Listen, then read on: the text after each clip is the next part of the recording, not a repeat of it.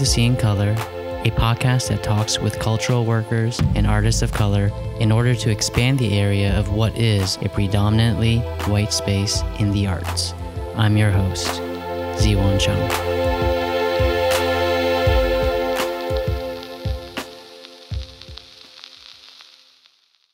Hey everyone. So today I got some wonderful news to share with you before I start today's episode.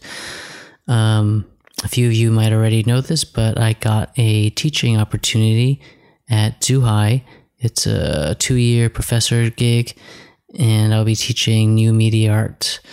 Most people don't seem to know where Zhuhai is, which is understandable, as I myself did not know where it was when I saw the job posting. But Zhuhai is located somewhere between Macau, Hong Kong, and Shenzhen. It's about an hour away from all three of those cities.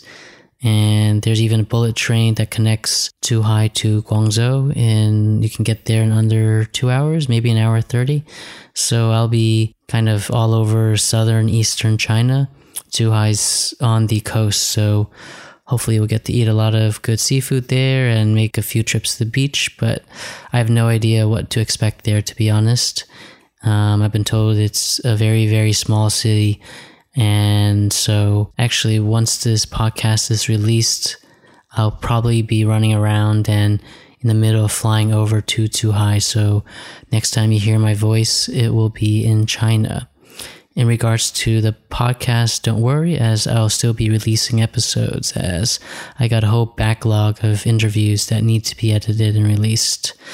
And so I've got about maybe half a year's worth of episodes to release as I figure out how I want this podcast to proceed and exist within the context of China, which has its own sets of complications and issues, as I'm sure you're aware of. So I'll keep you updated about that. But for today's show, I got the pleasure of interviewing the wonderful Vanessa Vu. Vanessa is a journalist from Zeit Online, and I first heard of Vanessa through Nin Yamamoto-Masan. I had previously interviewed Nin, and Nin seems to be connecting me to all sorts of wonderful and cool people in Berlin, so I got to thank her for that, and I'll post our interview in the show notes below. But shortly after that, I got to meet Vanessa at a Asian German culture event. Even though we said hi and we talked a bit, it still took me quite a while to schedule an interview, as Vanessa is such a busy person. But I'm glad I was able to finally connect right before I left Berlin.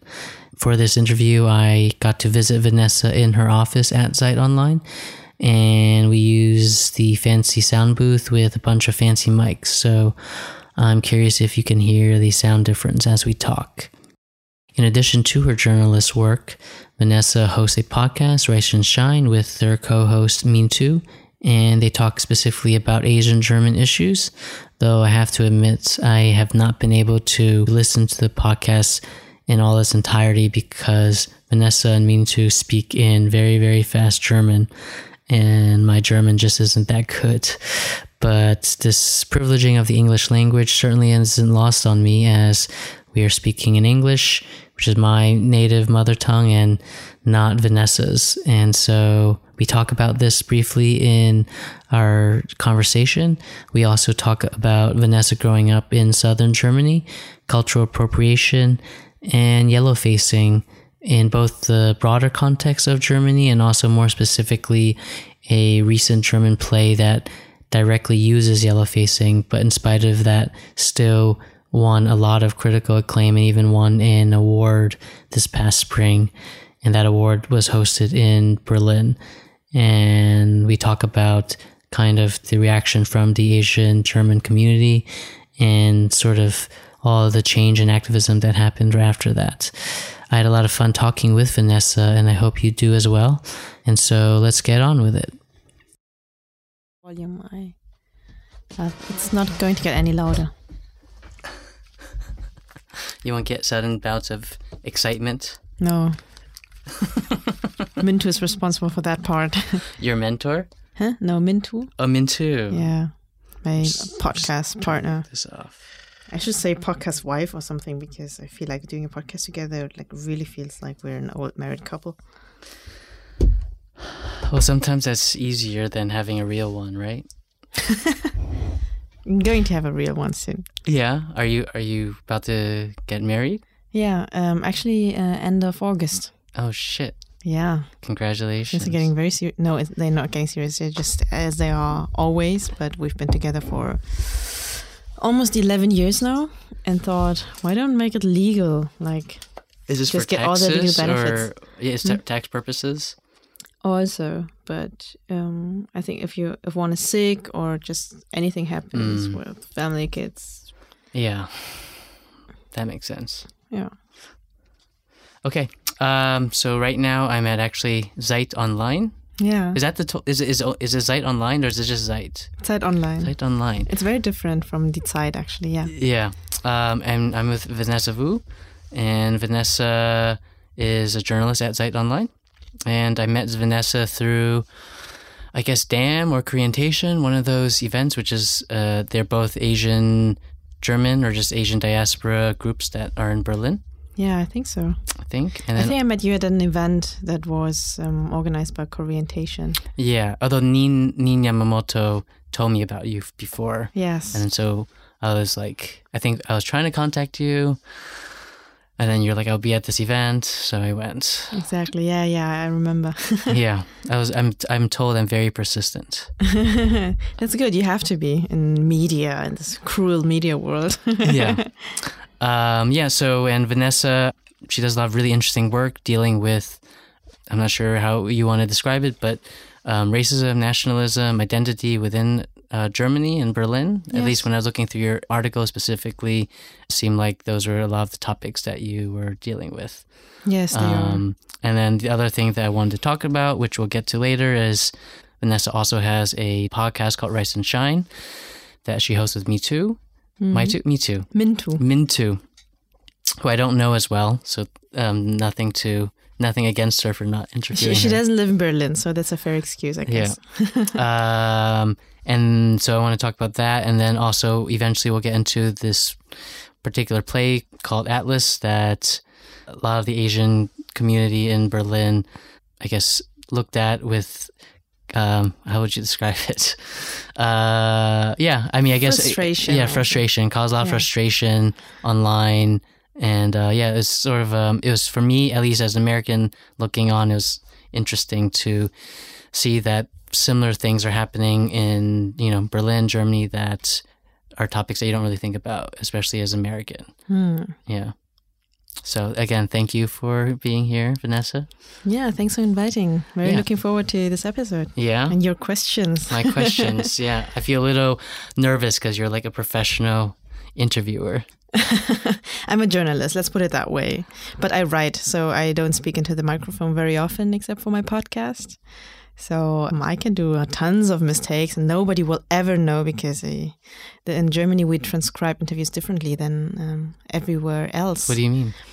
Like if I record an interview and then I would transcribe it to written language, but then I would shorten and change it and just make it more smooth and then let it be authorized. And in the UK and the US, people don't do this. So when you said a sentence in a very, let's say, difficult way, people would still leave it that way. Yeah. I'm not sure that exists outside of journalism in the US, though. Because I feel like I know, at least in art, I've had mentors say, like, be careful about interviews because interviewers will always, twist your words to fit their needs. Oh, they do. Okay. Yeah. Yeah. I mean, we do, but we let it we just give it them to the interviewees so they can authorize it. Yeah, I don't think that always happens in the US. Because there's no rule. Yeah. Yeah, and then with clickbait, I think that's becoming more prominent. Is clickbait a problem in Germany? No, I think they changed because also the big social media platforms, they changed the algorithm. And then it depends on which publishing house you are working in. So I would definitely say we don't do this, even though we live by clicks. But you cannot disappoint people all the time by making a very strong title and then they just click on it and see nothing behind. I think this wouldn't be a model that works for us. Yeah. We do more of the insightful, long analysis and essays and these kind of things. Yeah, That's good. So I guess, do you want to talk a bit about your early life, where you grew up, how you got to Berlin? Yeah, sure. I grew up as a child of asylum seekers in Lower Bavaria. So most people who think of Bavaria would think of mountains, maybe castles, and also to American listeners, Bavaria is southern Germany. Yeah, which I didn't. Germany. I'm saying that because I didn't know that when I came here. To be honest, so when people abroad think about Germany, they think of Bavaria, and if they think of Bavaria, then they think of Upper Bavaria, which used to be a very rich kingdom, and still Bavaria is quite rich, but Lower Bavaria, that's where I grew up, there's actually nothing. There are no mountains, only hills, there are no castles, only farms. And so I grew up in a very rural area. This happened because my parents applied for asylum. And in Germany, when you apply for asylum, then you just distribute it somewhere, usually in very remote places. So some get into cities. My parents weren't as lucky. So that was where I was born. You were born in Bavaria? Yes, I'm born there. That was in 1991. So it was a time when there were lots of racist attacks against refugees, lots of asylum shelters were burning back at the time. So some people, abroad, I think nobody knows about this. But for example, Rostock-Lichtenhagen was a city where there was an asylum shelter with mainly Vietnamese people, and there were just neo-Nazis in 92 going there and throwing Molotov cocktails at it. The house was burning, or the basement floor, and I think the first floors also, but the Vietnamese people who also have survived war, they could evacuate themselves into the upper floors, and it was burning for days, and the police didn't go there and didn't help anyone. But yeah, in the end, after I think 4 days, and people who were living there the neighborhood, basically, they all stood around. They even clapped when the house was burning. Really? Yes. So this is an incident that's very much inscribed in many minorities' collective memories. And also at that time, we were living in an asylum shelter. It was not burning though. So we didn't, or I don't know, my parents didn't tell me about racist attacks. But my father, at some point, he told me that he always had a big rope next to the window so that when the Nazis came, because he knew the images from the TV, we could always climb out. So that was the political climate and also the environment I 1991. grew up in. Yes, the early 90s. Okay. They were very violent in Germany. I stayed in this tiny town until I was 18. So I grew up quite isolated. Wow. There were other asylum seekers, but they were not from Vietnam. So most of them were from, from the Balkan countries. Mm-hmm. So Croatia, Serbia, because there has been the genocide and the war. Mm-hmm. Yeah, I didn't grow up with other Vietnamese families. There were a few, though. There were very few families, but it was not enough to have maybe a language class or something like this. So my parents had other people to hang around with. And why were your parents seeking asylum from Vietnam at that time? That's a bit of a complicated story. Vietnam and other socialist or former socialist countries, they had working contracts. So, and this was in the 80s mainly. And while there are many people who in the 80s were going to the GDR, so Eastern Germany, my parents went to Bulgaria, which was also a former communist country. Yeah. And after the wall in Berlin fell, the whole Eastern Bloc was very insecure, and people did not know whether they could stay or not. And most of the contract workers were fired. And many of them, including my parents, decided to not go back, but to just go to another country and see what's there. So they applied for asylum in other, also Eastern or communist countries. Yeah. So my parents went to Germany because they heard its life is good there, and there they applied for asylum. Yes, that's a story. So we are not exactly refugees, not in the sense that they were, So there was not an immediate cause. It was just the moment that they took. But of course, also my family has a very political history that I cannot speak about very openly. Okay. It's a bit difficult. But there's also a reason why my parents left the country. Let's put it that way. Yeah. Yeah. And then so at 18 you were there, and then you went to university, right? In Munich? Yeah. Until I was 18, I grew up amongst white people, I would say. So I was very well assimilated, which is very important in Germany if you want to make it. Yeah, that's somehow. a big thing here. Being well adjusted. Yes, I always wanted to be super, super German. Like, I was obsessed with my German. I wanted it to be like perfect. I wanted to be the best in class, in German class. And I was obsessed with German history and all of this. I changed my name, actually. I was not born Vanessa. Oh. So my Vietnamese name is just Van. And I made it a bit longer so that the German people would also understand it. Even though Vanessa is not a German name, but still English is also working. Closer. It's a bit closer, so... and you would never go back? I would actually go back, but I can't because I have legally changed my name. Yes. I went the opposite route. Really? Yeah. You got an English name?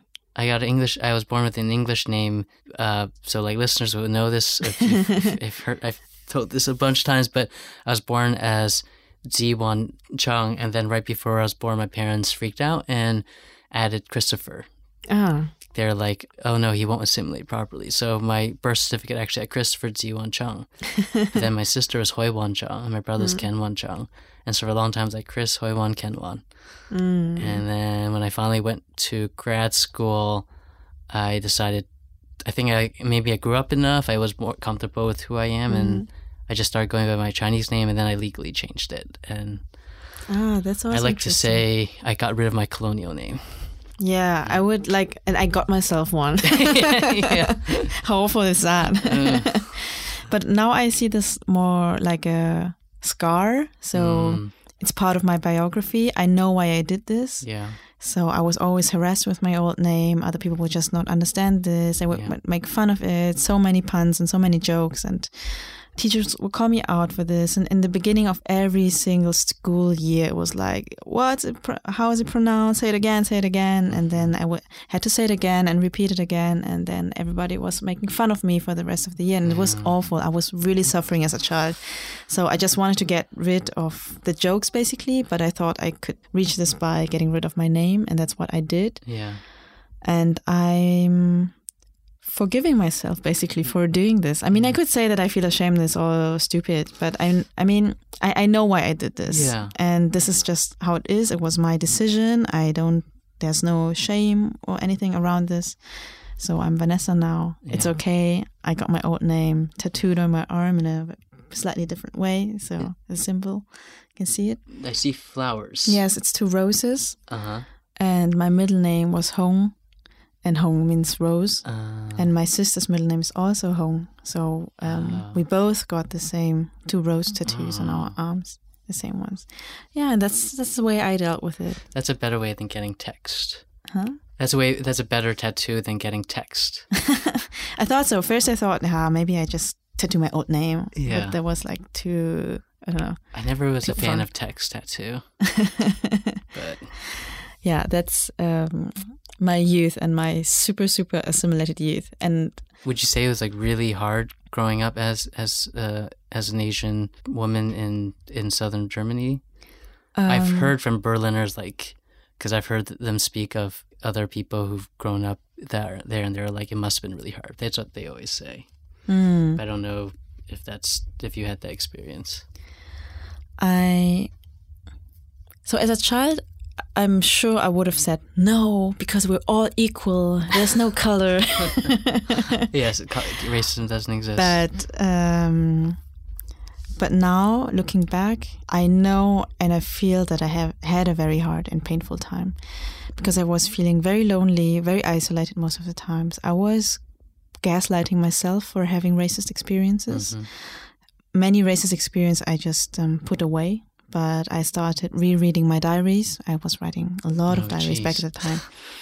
And there were like, it's also embarrassing. But then there were incidents that I completely forgot, like people going into my parents' a small restaurant, like they have a small takeaway, and threatening them just as a joke because they're drunk to burn our house, like this kind of things. I just totally forgot as an adult. Referencing the burning of the asylum. Or I don't know why they said this. It was very disturbing to read this, but I slowly remembered the situation again. It was carnival, and they were just drunk, and they said, "Why don't you speak proper German?" And and I burned down your house. I don't know. It doesn't make lots of sense, but I think that's and scary to read. Yeah, I think that's why I just forgot this. And there are so many moments that I forgot. Not really forgot. I just put them away, far away, so that I didn't have to deal with it. And I started to deal with all these moments when I moved out and I started to study, and I met more people who were people of color or even of Asian descent, and could finally talk about this and put this into context. And then I read lots of post-colonial literature, and this helped me contextualize a lot and understand a lot, and also get back all of these memories. So I would say, yes, it was a really tough time, but it also took me a very long time to realize it. And it was also painful to realize it in the end, because I never wanted to be a victim. I always want to be like strong, and also strong for my parents, because my parents don't speak good German. So I was always the one speaking up for all of us. I can't imagine that. Yeah, no, but I don't want to live there anymore. So maybe that's telling. I can't imagine to go back. I love the countryside. I love calm areas. I love nature. But I couldn't be in such a closed-minded environment. Yeah, and also it's just triggering. Yeah. That's understandable. And then, so, where'd you go to uni? I went to Munich, not too far away, because I wanted to stay close to my parents. I wanted to go to a bigger city to just have new experience and all of this. But also coming from the countryside, race is just always such a big thing when you're in those anti-racist communities. But I feel like coming from the countryside and not working how the U-Bahn, the metro is working, or how cities in general are working, and how like urban people working. This is like also a very big thing that I was for a long time very much ashamed of, to come from the countryside and not knowing anything. Do Berliners pick up on your German that you're from southern Germany? They used to in the beginning, but I went to Munich first, so it's still Bavaria, so the dialect was still okay. And I never had a strong dialect. You could hear this when I was outside of Bavaria. Now I think nobody hears it anymore. I also adapted my language. That's good. And it felt great moving to a city. So it was also a slow development. It didn't start right away because I was very shy in the beginning. But the more I got into political circles, the more interesting everything got for me, because I finally felt something like friends, people who trust me. I completely opened up. I was so shy as a kid. I didn't talk to lots of people because now I also understand why. I always thought I was weird, but now I know I'm not that weird. I actually like other people. But I just think that other people could not deal with me because they had all those stereotypes and prejudices against me. I mean, it's such a nice feeling to also, to realize that. Yeah. Or I mean, it's also, I think, growing up, also knowing what you like and how you are as knowing what your true self is and allowing that to exist. And I think if you're not like trying to be like the popular kid, then especially like in high school, like where kids are cruel, like if you're anything outside of what's the norm, like you get picked on and you just shrink up. Yeah, totally. And even where I was growing up, the norms were like so strong. Like the cool kids would only be the white and super rich kids, and everyone. I feel like the social divide was even bigger growing up on the countryside of an area where everyone is well situated. Let's say I wouldn't say like rich. They didn't live in penthouses or stuff, but every family had a house, for example. And we didn't. We had an apartment. Or first we were in this asylum shelter, and then we had a tiny apartment. So these things. And when people were always visiting each other in their houses, and they had their nice parties, and I couldn't invite anyone, for example. So it was very tough to also be poor and a cool kid. In the city, I feel like it would have been a bit easier because when afterwards I met city people, then you live in a house block or something. Everyone's living in an apartment. Yeah, and then you have other people who are also, or other kids who are also poor, and it somehow works. You're not the only one. Yeah. And then even being Asian. Yeah. No, yeah. I mean, I think it's like, I talk to people now and they're always like, they always think that I'm a very social person. But then I always think of myself in relationship to how I was like in high school, where I was just sort of like quiet. And so it's always shocking when someone tells me that. Yeah, but how is it with you? Because I feel proud that I changed so much, that I went all this way. Yeah, I'm proud too. I'm really happy. I think I wouldn't be where I was if I didn't go through the experiences that I did. Yeah, I think so too. Like me being an artist specifically, I think being alone a lot, spending a lot of time by myself, I think that allowed me to build a confidence that like it's okay being alone, it's okay to do your own thing, it's okay being weird and no one really caring, because otherwise, I don't think it's hard to be an artist if you don't allow those things to happen. Yeah, true. Or doing anything creative. Yeah. Sometimes, I spoke about being isolated in a very negative way, but it's not like I enjoyed being all alone, but now I think I was for so long, and if everyone would hate me for whatever reason, then I'd be fine. I was fine. It worked somehow to just be by myself. I can entertain myself. I'm happy with books also. Yeah. No, yeah. I mean, it defines us. I think I just heard a podcast, and I think someone was asked, like, what is something that you wouldn't want to experience again, but that shaped you? And then the person was like, me having a tough childhood. You know, it's like, it's not something that you'd want to go through again, but it defines you, builds you up when you become an adult, that I think you don't get if you didn't have a somewhat difficult childhood.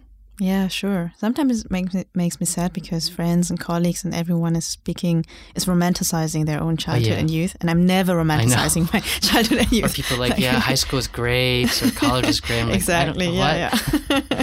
It was the most awful time. Yeah. Yeah, I don't know if there was anything I would look back onto like happily. Maybe just the time I had with my siblings or so, but I'm just so happy to age. I love aging. I love becoming older. Every single year of my life gets better. Me too. I think for me each year's been getting better. Yeah, so far it hasn't turned. Whereas a lot of people I know who hate their lives are still looking back to like college years. No, oh my God, no, never. Yeah. And so then you studied in Munich. What did you study? I studied anthropology and law. It's super random. I tried to study medicine first because I wanted to be a good Asian kid. Oh, were your parents pressuring you? Not so much, but I was also, I wanted to make my parents proud. I don't know. It's that's like even a bit more Asian, but I always saw that my parents had a very tough time and they're working like 3 jobs, and it was everything they did was just so exhausting. And I thought, if we can have a better life and we can achieve it by me being a doctor, then why not? And maybe, they would be proud of me. Big Asian kid dream. Were they not proud of you? I think they always were, but they never expressed it. That's very Asian. Have they ever said I love you? No. I don't think my parents have ever said that. No, my parents don't say this. But you know what? I'm very much into relationship anarchy and polyamory and all of these things right now. So I'm reading a lot, and what I read is not exactly from this concept, but lots of people love this book, is The 5 Love Languages. And it's about... So it basically says, it's not scientifically backed, it's just a theory, that people express and receive love in a very different way. And the author, Gary Chapman, he defined 5 things. It's like words of affirmation, physical touch, gifts, acts of services, and quality time. And I thought, growing up, I always saw the white kids enjoying lots of quality time, lots of physical touch, and lots of words of affirmation. So parents would just pat on the shoulder, say, hey, I'm proud of you, you're so great, and then they would just spend time together. But this all of this I didn't have because my parents worked so much that we couldn't spend quality time together. They did not touch me for whatever other reason. And they didn't say I love you for also whatever other reason, because maybe they were also not growing up like this. But what they did though was to give me like tons of food or whatever they could do for me, they did. Like they were, if they could make it, they would also drive me around and do these things. Or when there was a school event, then they would also prepare food so that I could also bring some. And now they're always asking me about, have I eaten yet? What have I eaten? With whom have I eaten? And now I understand that this is their way of expressing love. It took me so long to understand this, that it's not that my parents didn't love me, but they expressed love in a completely different way that was particularly different from the white parents, I would say. Western style. Yeah, that I grew up with. I saw everyone like this, and I thought, okay, this is how like parents' love should look like. And now I understand, no, it shouldn't. And so they worked, or they migrated, and they worked so much because of their love for us, and not because they're workaholics. Yeah. Okay, I think they're also workaholics, but yeah, but it was for us. You wouldn't stand in a takeaway all the time. Just, it's not fun. Yeah. Like my parents, they wouldn't say it's fun. Yeah. No, yeah. I mean, yeah. So, I mean, it's hard, right? I think it's like, yeah, the kids are, you know, I guess you and I are grown up with the Western lens. And then so we're always comparing what our parents are doing in relationship to how other Western parents are acting. I think that's a hard thing for the parents to have to like navigate. Yeah, and they have so many other issues, not just the jobs, but I think migrating is a tough thing too. And they were also experiencing all the violence, and I know they try to keep it away from me, and it must have broken their heart if I'm beaten up, for example. So I didn't speak about this. These things come later, you know. We have to get to talk first, but but of course it was also violent. People were beating me up all the time, or chasing me with stones and all of these things. Yeah. Wow. Yeah, you know, these are the stories that come back when I trust people and when I think about it. Thanks for trusting me. And then so then you wanted to impress your parents. Yeah, but I did. Degree. Yeah. But I didn't get the place for med school.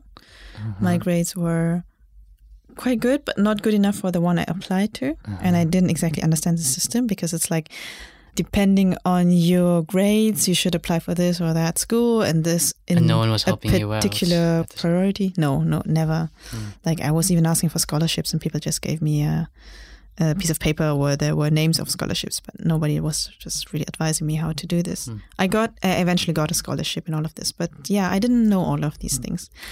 And then I wanted to study, and I just applied for a discipline that had basically no entry barriers. Okay. So where you didn't have to have a specific mark to get in, and anthropology it was. So I started to do this. I applied for a scholarship, but also by accident. I didn't understand. I thought I applied for a journalism program. In the end, it was like a proper cool scholarship. And then I thought, oh, okay, now I receive quite a lot of money for studying anthropology, so maybe I just should stick with it. And in the end, I had fun studying anthropology. I really enjoyed the subject. But it was super random that I even did this. Did you enjoy? What area were you specifically studying in anthropology? Visual anthropology. Okay. I was interested in documentaries and representing different cultures through different also artistic means and lenses, and the reception of this. I also later on wrote a master thesis on Vietnamese post-war cinema, for example. Yeah. So we saw one of those at Nina and Alex's film. Yeah, I wrote about this one. What was the name of that? Bao giờ đến tháng 10. Yeah. Until the 10th month comes. Yeah. Yes. It's a beautiful film. I recommend it. I'll link it. I think it's a strange film because it looked like it was made in like the 40s. But then, and everyone, so Alex, Hing, and Neen, they were hosting a Asian film club. It was a really interesting idea because they were like specifically showing Asian films that were not mainstream or not specifically more more specifically not Chinese, Korean, or Japanese films. So like Vietnamese films, even going as far as like Middle Eastern films, Iranian films, things that you wouldn't think of as typically Asian from Hollywood standpoint. Yeah, that's right? cool. And so that was one of the films. But yeah, and we watched it, and then none of us knew anything about it. And then we were looking it up after, and then we were surprised. I think it was filmed like the 80s. Yeah, it's right. 80s. But it looked like it was filmed the 40s, and so we were all like trying to figure out why it was done that way, and there wasn't a lot of information that we could find, at least on English sites or German sites. So, but in books you will find the information. I'm sure. Yeah. Yeah, I was very much inspired by French cinema because, like, French colonialism. But there was also quite a lot of mutual exchange also in cinematography. So I think that's a reason. Yeah, I'll put a French link. cinema. Yeah, and then I read. Then after Munich, you went to Paris and London, or yeah. So once I moved out, I was like, wow, there's another world I can see, and moving there's out so like, much of I can see. Bavaria. Of Bavaria, okay, yes. Okay.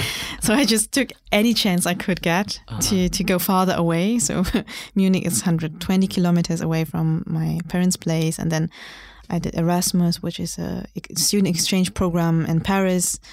I did my master's in London. What was your master's? This was Southeast Asian studies. Okay. So that's the other thing I did in my anthropology studies, that I took the chance to just get to know a bit more about my roots, if you want to use these words, or about Southeast Asian culture, about my heritage. Basically, I thought maybe I could learn something. Did you?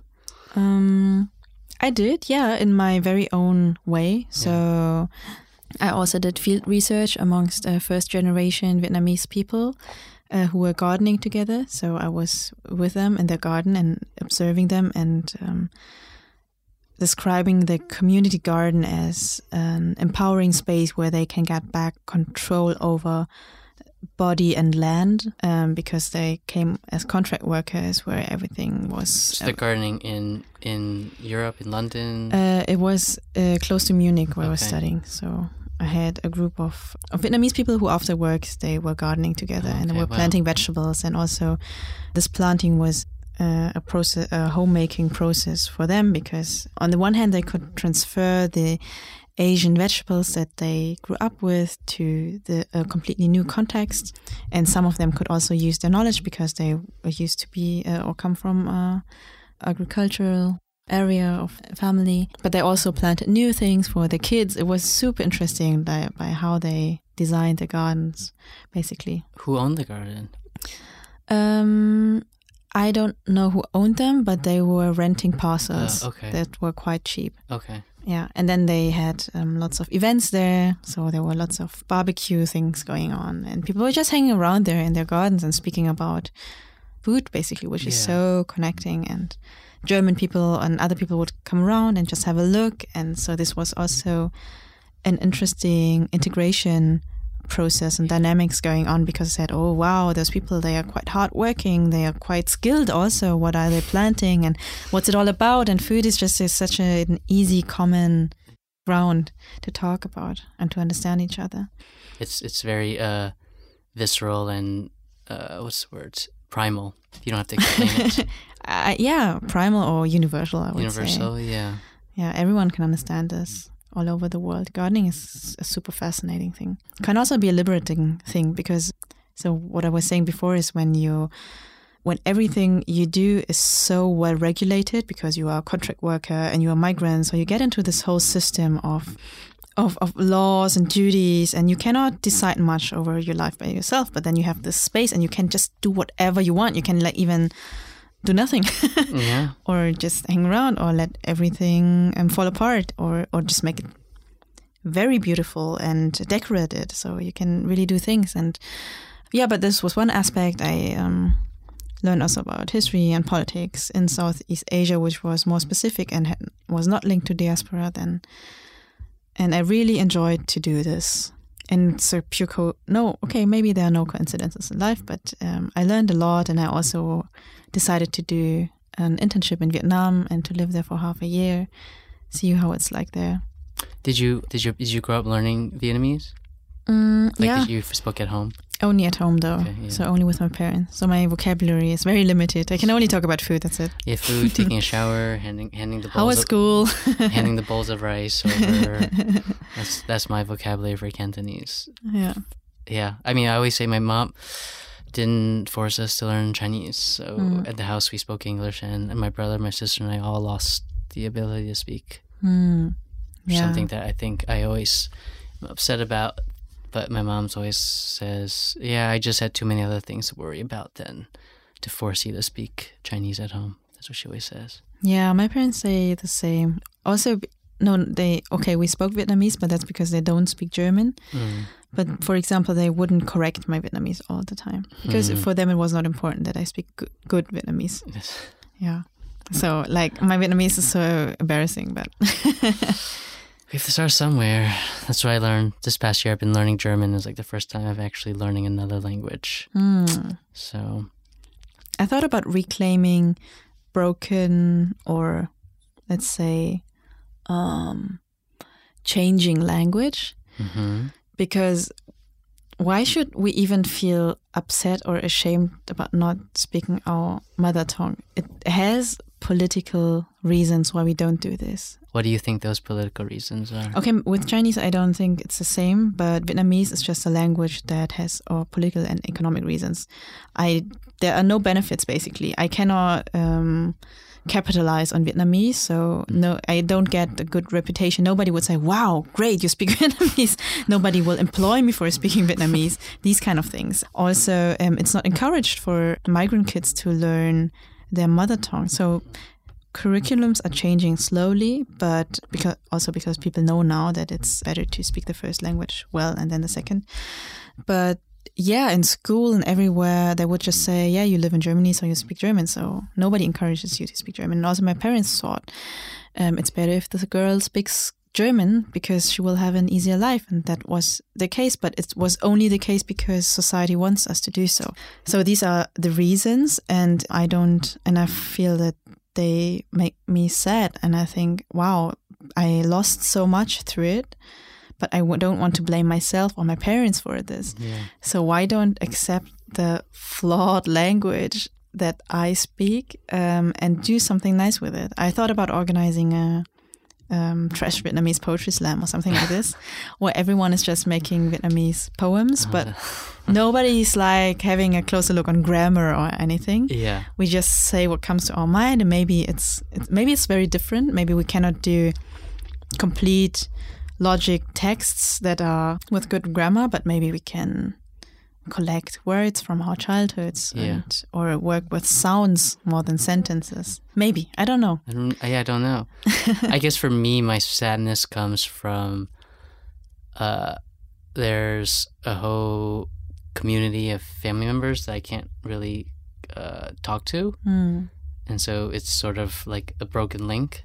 I'm also very proud of like Cantonese food, and it saddens me that like I can't just go into a Cantonese restaurant and read the words and order some food. Like I know what the foods are sort of, but it's like that, the food comes with the language, right? True. And I think all of Asian food I think is like really fascinating and tasty, and something that I think is like when I think of like American food, it's like you know what I mean. That's sort of what, or like European food, like German food. Like okay, like compare that to like almost any Asian history of any Asian food, and it's like so much more interesting. Yeah, they have such a rich history and also so much spiritual meaning in all of this sometimes, and things are balanced out and all of this. Like there's a whole philosophy behind it. It's not just like tiramisu, which tastes great, but the whole story is that an Italian dude just had leftovers and made something nice of it. So, and this is like the story for lots of European food. French cuisine is a bit different, but yeah. So, and American food is just like a conglomeration, but yeah. So that's sort of where my sadness comes from, and why I think it's important. Thinking about kids and future, this also sometimes makes me sad because I wouldn't know. I don't think I could speak Vietnamese to my child. Yeah. Like, no. I would give up maybe at some point because I don't have enough words. Yeah. But maybe there are other ways. I don't know. Maybe we can also still learn a lot. Yeah, maybe. Yeah. I mean, I'm going to go to China, so maybe in 2 years I'll be somewhat proficient. Yeah, my half year in Vietnam wasn't enough. My Vietnamese got much better then, and I can write and read. Not properly though, because I didn't. Of course, it's not the same when you go to school like for 10 years or just go basically on some sort of longer holidays. But I do mistakes, but I can still write and read. That's good already. Yeah. Yeah, but I think I would also need years so that people couldn't tell that I'm not a Viet Kieu, which is how they call Vietnamese people who don't live in Vietnam but far away and forgot their roots. Yeah, there's names it's not a positive term. There's names of every Asian or I think any culture. But yeah, I mean, I guess I'm less interested in like sounding like full Chinese. I don't think that would ever happen where I don't have an accent if I ever learn Chinese. But just for me, just being able to read and write and speak and converse. But yeah, but I mean, it takes a lifetime to learn a language. I feel like I'm still each year I'm getting better at English. You know?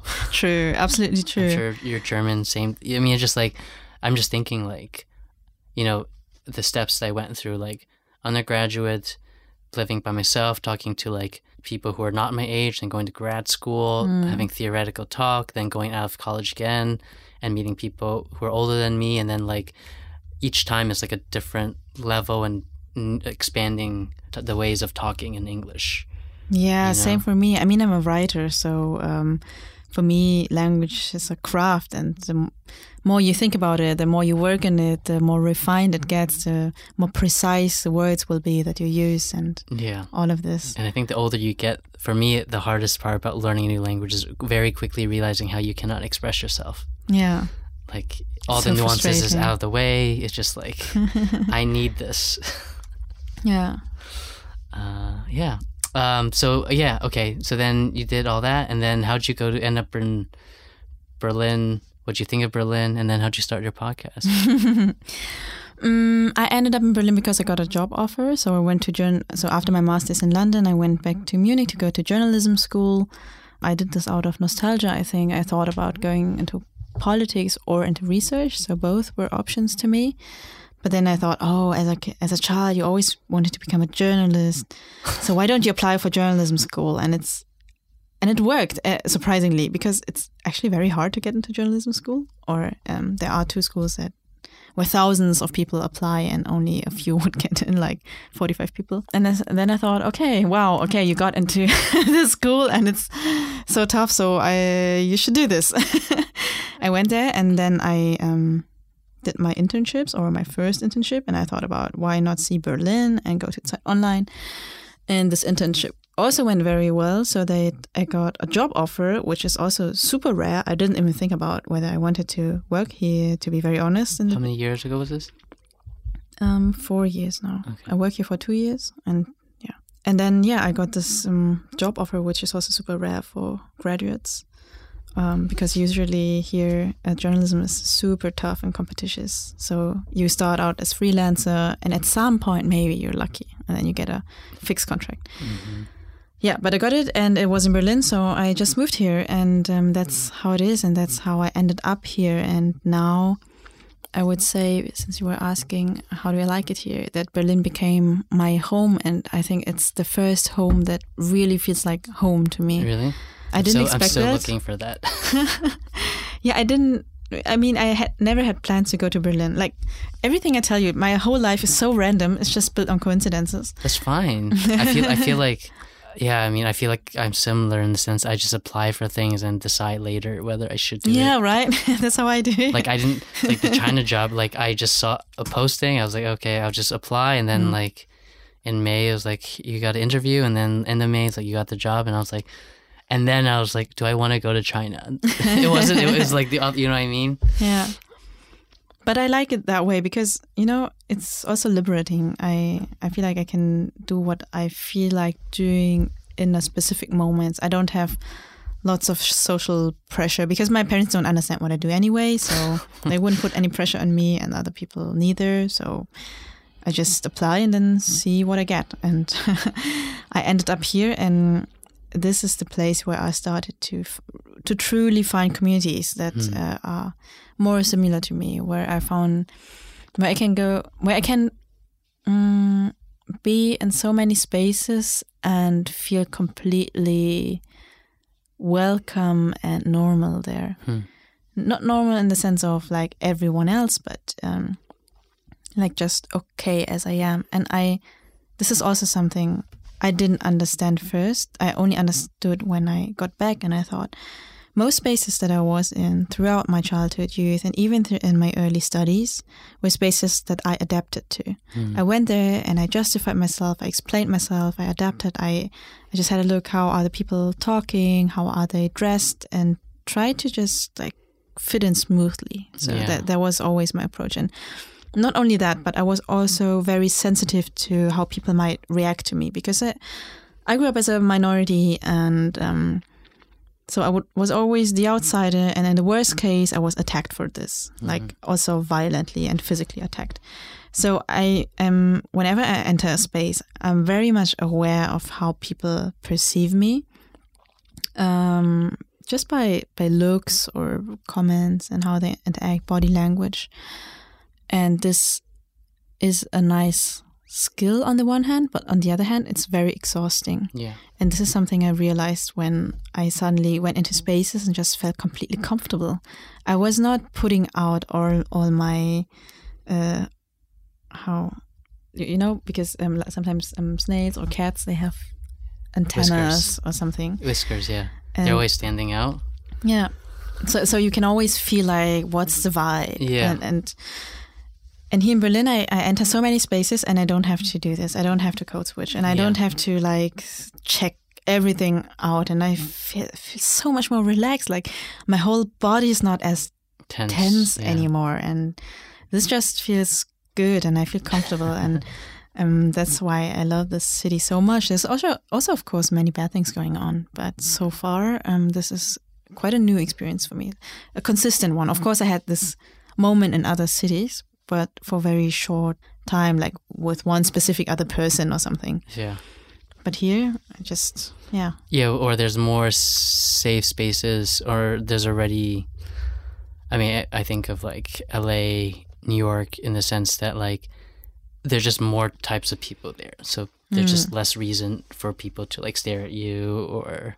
not that it doesn't happen, and there's definitely certain unsafe spaces in those cities, and there's definitely unsafe spaces in Berlin, but it's like, yes, of course, there's just more people here and just more different types of people, so and more choice. With more different people, you have more choice, because before I was doomed to spend my time with certain people and I somehow got along, but I know what you mean. But now many of the friends I had before that I still love, I don't know whether at this moment of my life we would still be friends. Like, it's okay, I love them, it was nice to know them, and I still keep in touch. But now I just have so many other people that I'm interested in that are so different from the people I basically had to spend time with before. And you'd prioritize their time. Yeah. That's how I see it. Yeah.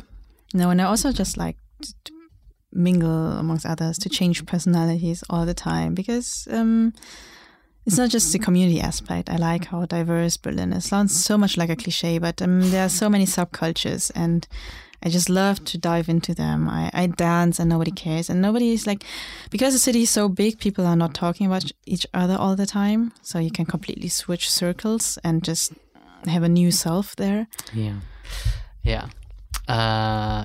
And so and then how did Rise and Shine come about? And why did you want to do it? Yeah, I'm hosting this podcast with a friend of mine who's now feeling like my wife, because we're in touch every single day. And are you in couples therapy yet? I'm sure that at one point we need this. But we went to journalism school together, and this was exciting because that was, for me, the first time in my life that I saw another Asian person who was similar to me, who had similar interests, similar skills and goals in life. So I never had this, and first it felt a bit threatening, to be honest. I thought, wow, okay, what if she's like covering all of my interests, and are we like competitors now? Yeah. But this was only my fear when I first saw her. But as soon as we talked, we just got very exciting all the time, because it's just like, boom, wow, finally people, we just exchanged stories about our childhood, about our youth, about our parents, about food, about our upbringing, about our image, about what annoys us, about reports about our communities. So this was already great, and we always thought, wow, we have to do something. But yeah, it just happens to many projects that you say, well, we have to do something, and then nothing actually happens. Yeah. No, yeah. It took me a year to start this podcast up. Yeah. Thinking about it. So Rise and Shine is, I think, the same. We thought about it, but we didn't do anything. And we moved to different cities afterwards, and we stood in touch via phone. And at some point we were calling each other and just updating each other on New Year's plans, Lunar New Year.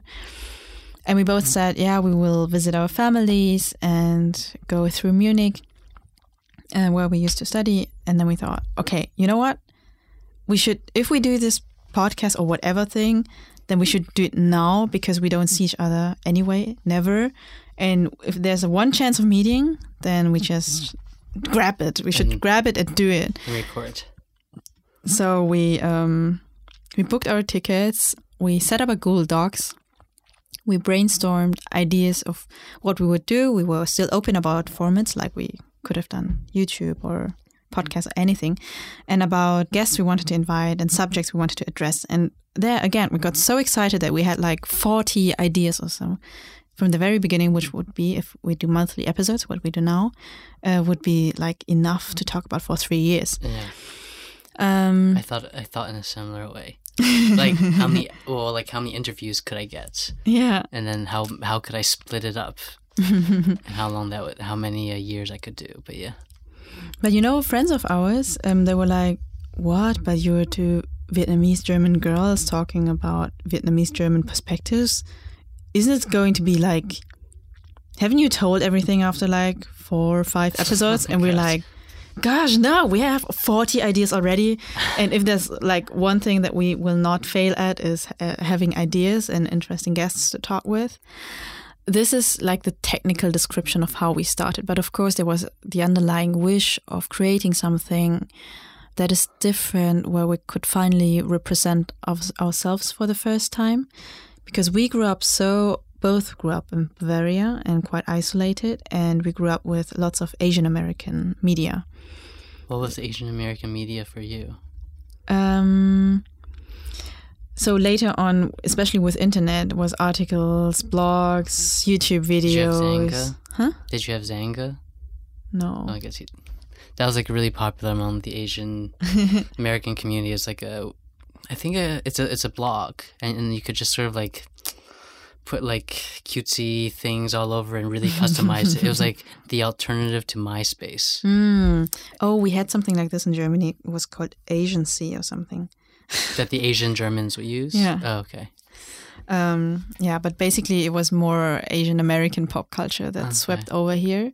But I'm trying to think, what is that? I don't even know what Asian American culture is. What it is? No, like how it would be represented from a German perspective. Oh, okay. I'm very bad with names in this regard, because I think I just clicked through everything I could find and wasn't loyal to anyone. Yeah. No but there are like comedians, movies, and especially on YouTube, I found a lot of stuff. Okay. And now more recent, you have artists like Aquafina, who I adore, which is cool. And now films popping up. But this was a bit after us, or that's like same time. That's like 2 years ago. But not the teenage times. Yeah. I don't know what it would be, but okay, maybe later on. Sorry, I was just curious. I wasn't trying to grill you. I totally understand why you're curious about this. What is that? But I think we try to copy this identity, like this being cool but also cute, and use lots of English words, these kind of things. But we wanted to do something that is our own, and to where we could create our own narratives, because in the end, the only stories about Vietnamese people that we knew that were German was made by white people and their perspectives on us, which we could not identify with at all. I'm not saying that they are wrong or whatever, but it's their perspectives. You think they're wrong? I think it's just a very interesting or different perspective. It's just not mine. Yeah, I guess I'm not sure. Well, I guess I say wrong. I mean, I'm being harsh. I'm just not sure what the point is. Like for who is it made for?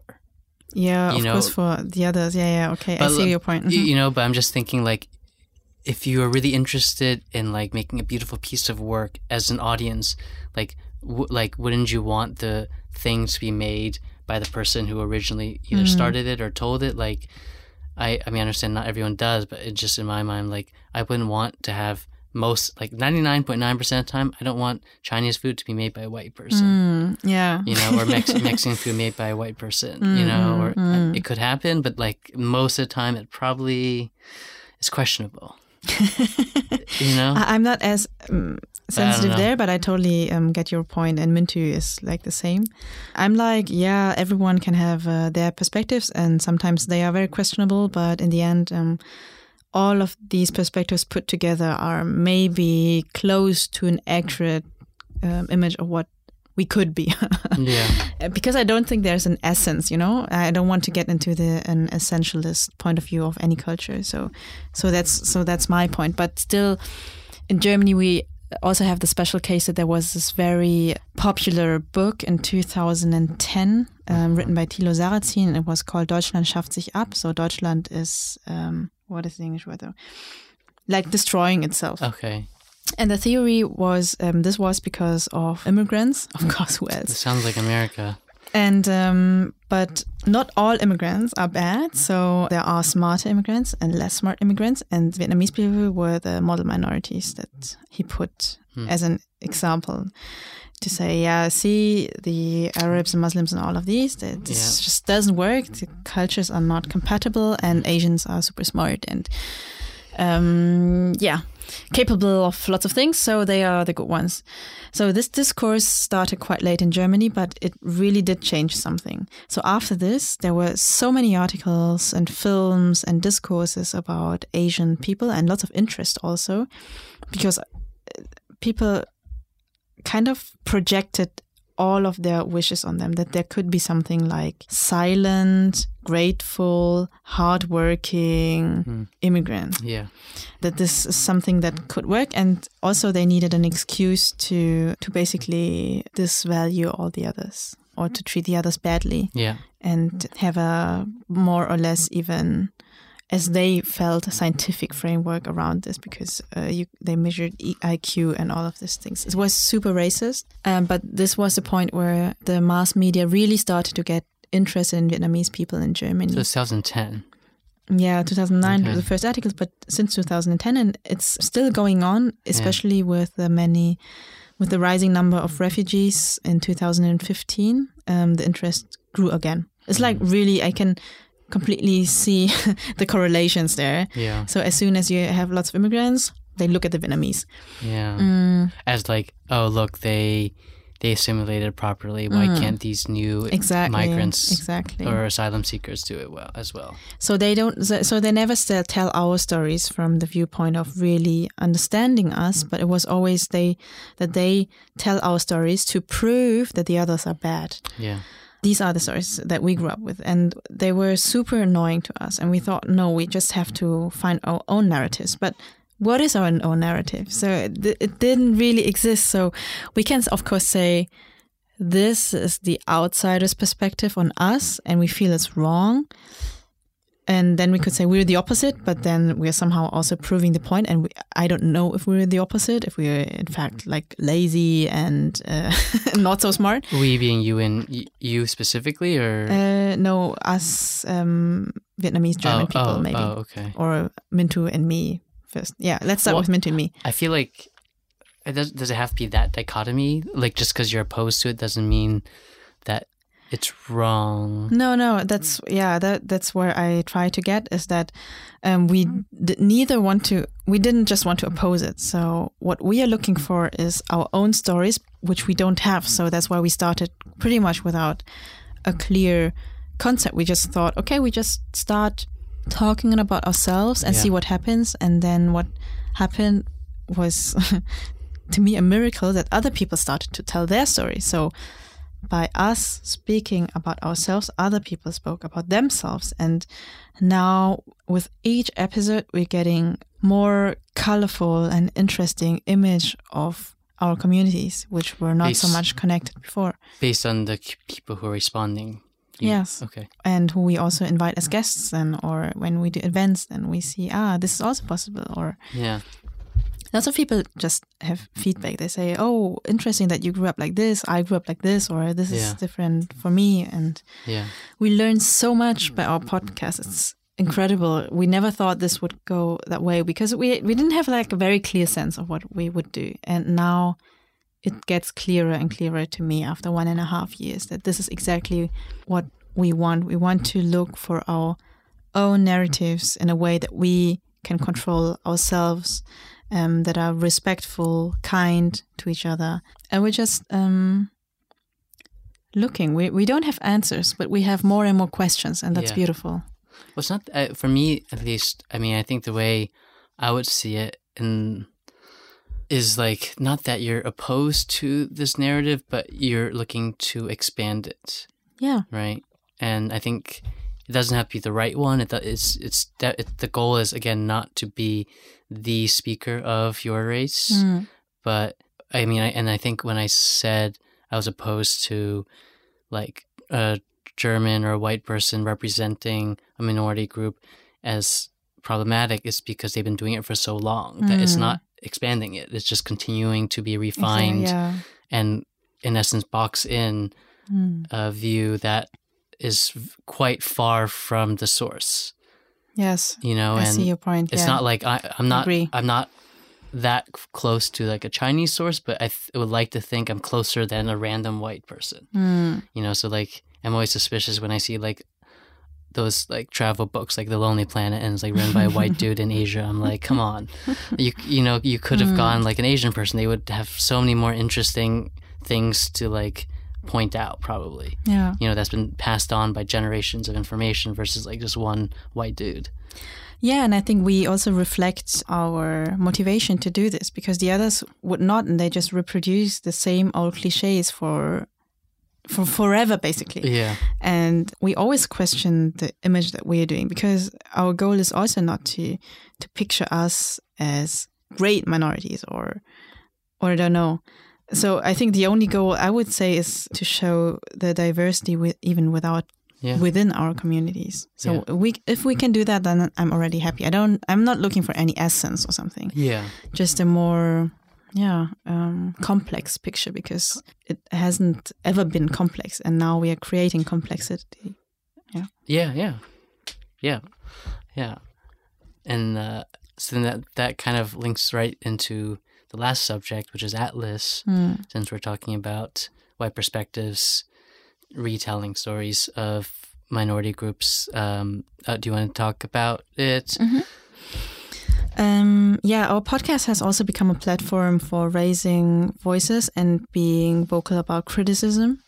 So a friend of mine told me about a theater piece that was played in Leipzig, and it was a piece about a Vietnamese family history.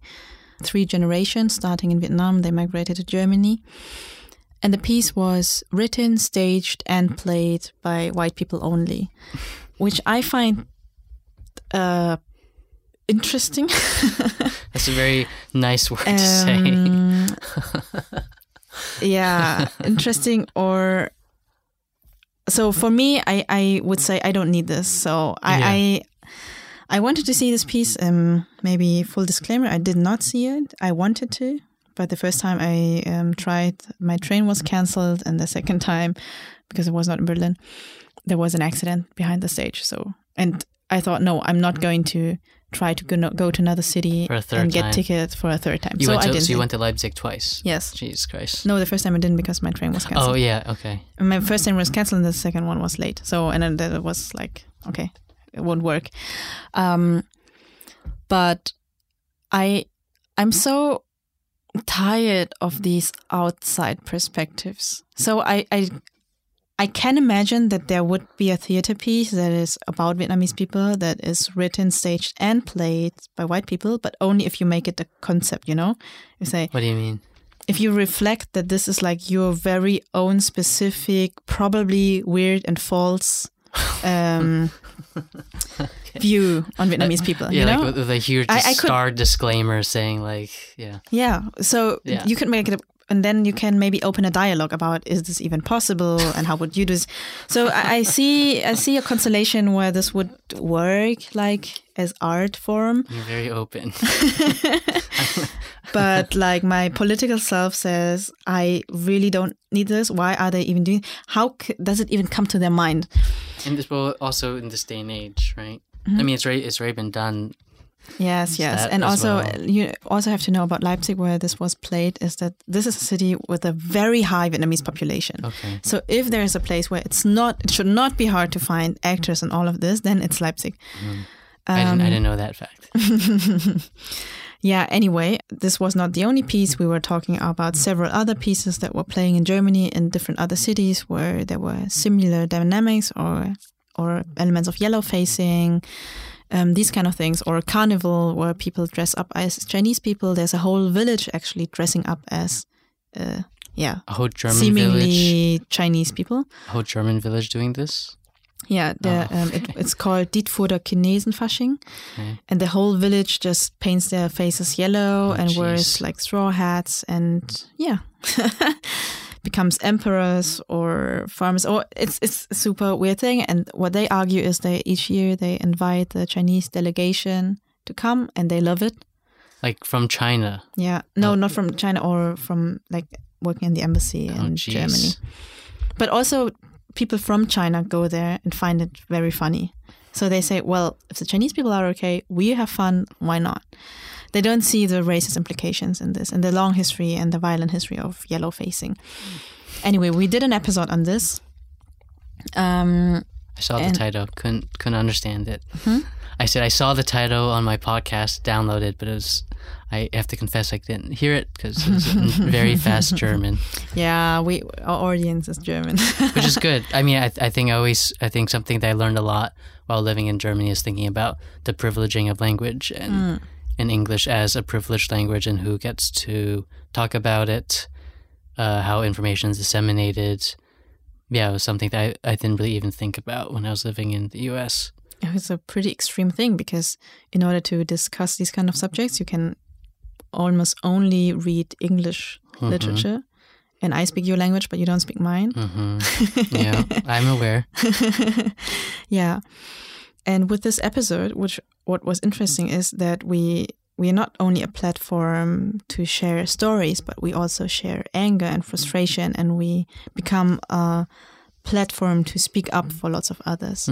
And find words where others fail to find words because maybe they also need time to understand, or maybe because they don't have the reach or the audience. And so that was the first time that we addressed the piece, but where we also were bigger on, I wouldn't say campaigning, because I mean, in the end we just showed a misery and people can do with it whatever they want.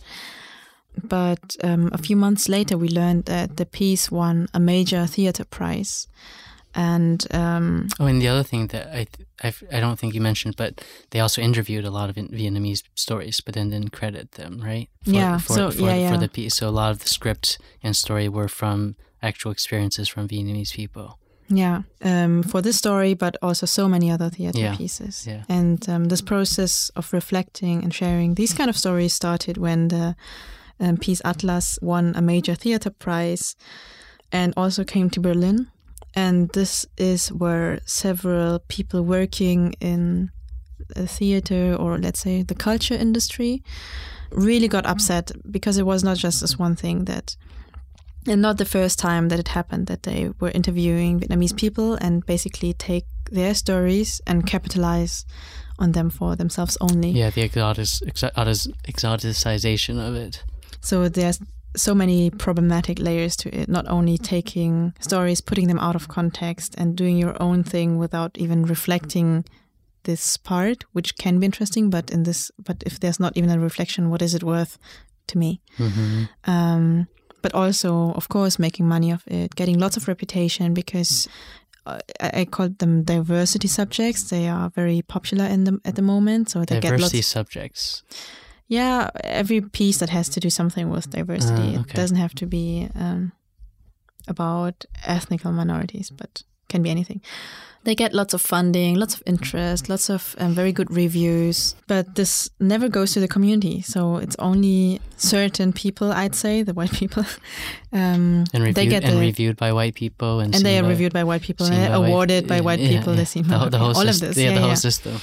And we are just kept out. So we tell our super intimate stories that are sometimes linked to trauma and are basically special. It's also hard work to tell stories. So in the beginning, we were talking about, it took me like 20 years maybe to understand that I experienced violence, and to put this in words and to contextualize it. That this is just hard inner work to do. Mm-hmm. And the people who are interviewed, they do this work, but they don't get nothing in return for it. Yeah. People say that they get, that their stories are told, but I'm like, cheers for that. We can tell our own stories, but we are kept out. So as actors or writers, it's very hard to get into this system, even though those stories are so popular at the moment. But they are apparently only popular when white people do this. So, yeah. So some have initiated an open letter asking for structural change or just addressing them. And that was a very powerful moment. I felt that because then people of the Asian community in Germany, they came together like in a loose context. There was no conference or something, not yet, but at events where we see each other anyway. And everyone had their own story basically about telling someone something and losing it and not being credited for it. Yeah. We were all not just, and also I have my stories with it, also with theater pieces. And we are all just not open about this or pointing our fingers on specific people or theater houses, because we're all not in the place yet where we can do this. It's just too risky. If let's say an actor or something, they say, well, I've told my story so often and I didn't even get the job to play, for example. Let's keep this anonymous. And they become public, then they would get all the racist backlash. And it's clear to most Asian people working in this culture industry that they cannot really afford to be very vocal about what they think and do, simply because it's so precarious. Mm-hmm. But I think there was a momentum because many houses got interested in it and also asked for the houses. Theater houses or the bigger, I don't know how to call this. yeah, I guess so. We say houses in German. What do we call them? I have no idea though. I don't work in the industry. Institutions. Sure. Institutions. Let's do institutions. That sounds better. And they also asked us from Rise and Shine for interviews, and there was this big interest and also a disbelief, but there are people that I feel who got it, and now we just have to wait and see if there's really going to be some change, or everyone is just like, okay, that's sad that this happens, but let's just move on. Yeah, I'm curious. I mean, the thing that fascinated me about it was how quickly the information spreads. Like, also as someone who doesn't, I mean, like me looking in as an American, but then like being part of these Facebook groups. So I read about it mostly, I think, in a combination of Koreantation and DAM. which are these 2 Asian diasporic Facebook groups. But then, like, even if it was written in German, Facebook would translate it for me. And so I would have obviously they were imperfect translations, but I would have I had an easy time following what was going on within the discussions. And I thought it was so interesting that I didn't see the piece, I didn't know the piece, but I was able to understand the situation that was going on from what seemed like a perspective that I shouldn't be understanding. You know, I was also fascinated because I think there was one person who raised the issue in the night. I don't know, some night, okay? And the next day in the morning, another person said we should do something. And then there was just basically a group of people who jumped on it, wrote this letter, translated it, printed it, did a little flash mob in front of the theater in Berlin, and spread the whole thing online. This was all within one day, not done by a specific activist group that has ever worked together, as far as I can tell. But since the anger and frustration is so big, I think, and since everyone has a history with it, everyone just got it. You didn't have to be an organized group to do something. I think everyone just contributed whatever they had. Would it be writing skills or time or a printer or a social media audience? They just did. And then it's just spread within one day so far and got into even the biggest radio stations nationwide. Oh, really? Yeah. It was in Deutschlandfunk, WDR. This was amazing. And I thought about a poet that I talked to lately, Musa Ogbonga. He's a Black British person. And when he came to Germany, into the Black community, he said, this is like no comparison to the UK because the activists here are so well organized without even being organized. In Germany. Especially in Berlin. And his explanation was that the situation here must be so bad already that just the activists got very professional at doing what they do. But people outside of Germany just don't understand many of it because German is just a language that nobody speaks. Yeah. And also because, so the first thing is if sufferance is very high, then maybe you just get organized a bit better or you just do things better. Or also people here are so well qualified. I thought about this letter like, wow, it's like a professional campaign group, but I know a few of the people and they're not a professional campaign group. They're just very skilled in what they do. So yeah, I think it's really about time to for Asian German people to enter the institution, to really get the jobs they deserve, because apparently they don't. They are so skilled, they can do this huge campaign out of nothing, basically. They're just waiting to get paid and honored and cherished for everything they can do. Yeah. Not just stand in front of the door and sometimes doing things like this. Yeah. Yeah. Yeah, I agree. Yeah. Do you have anything else you want to talk about? Did I miss?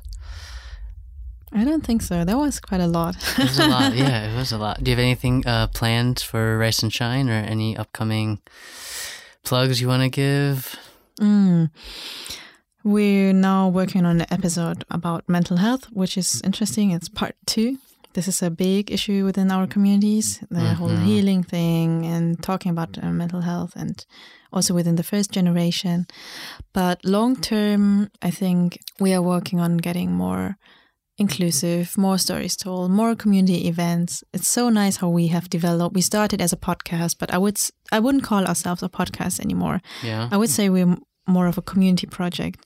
And that's also important to us, how we develop. And we want to develop this even further and maybe also see whether we find more sustainable ways of doing this. Because for now, it's we both are journalists and we do this as a side thing, but we don't get paid for it. So maybe we can find solidaric ways of keeping this financially safe, let's say. I don't think I'm looking for getting real money, which would be so nice.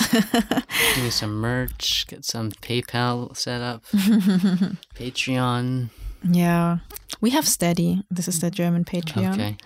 and it helps. It really helps. So we don't pay everything ourselves like privately anymore. Yeah, but the amount of time, I don't even know if we can ever get so much money to pay back what it's actually worth, what our podcast is really worth. The time and effort. Yeah, I know. I don't think I'll ever get it back, but...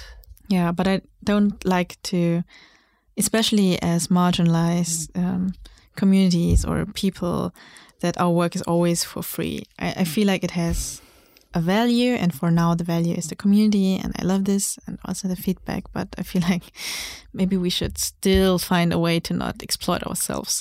No, it's hard. It's really hard. Yeah, because you want to do this. It feels right to do this. Yeah, for me it does. For me it's important. For me it's... And it feels so wrong to ask for money also.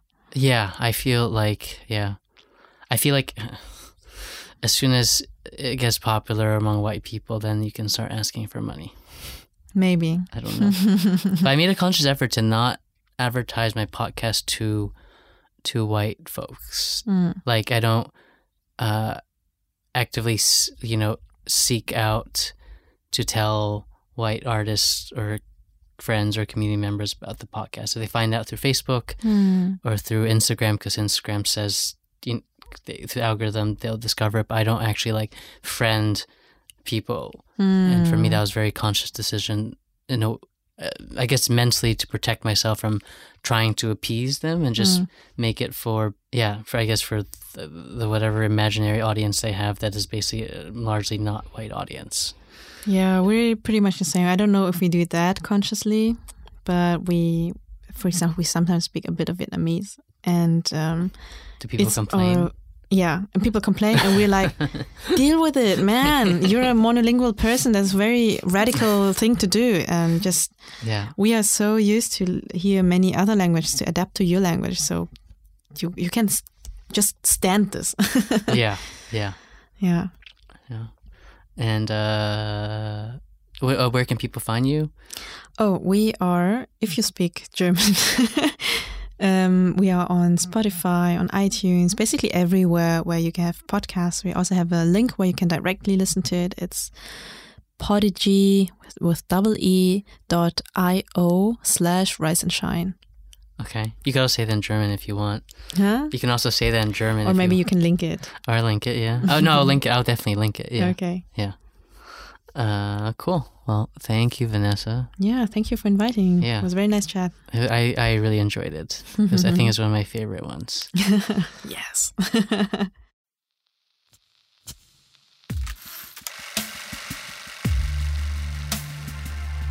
Seeing Color is recorded, edited, and produced by myself, Ziwan Chung. Original music by Alex Chow.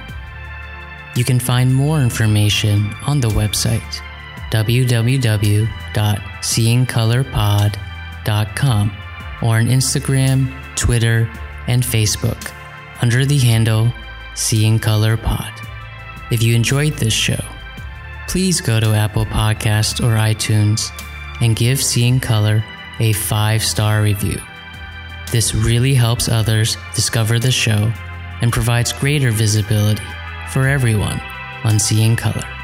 Again, thank you so much for listening, and goodbye for now.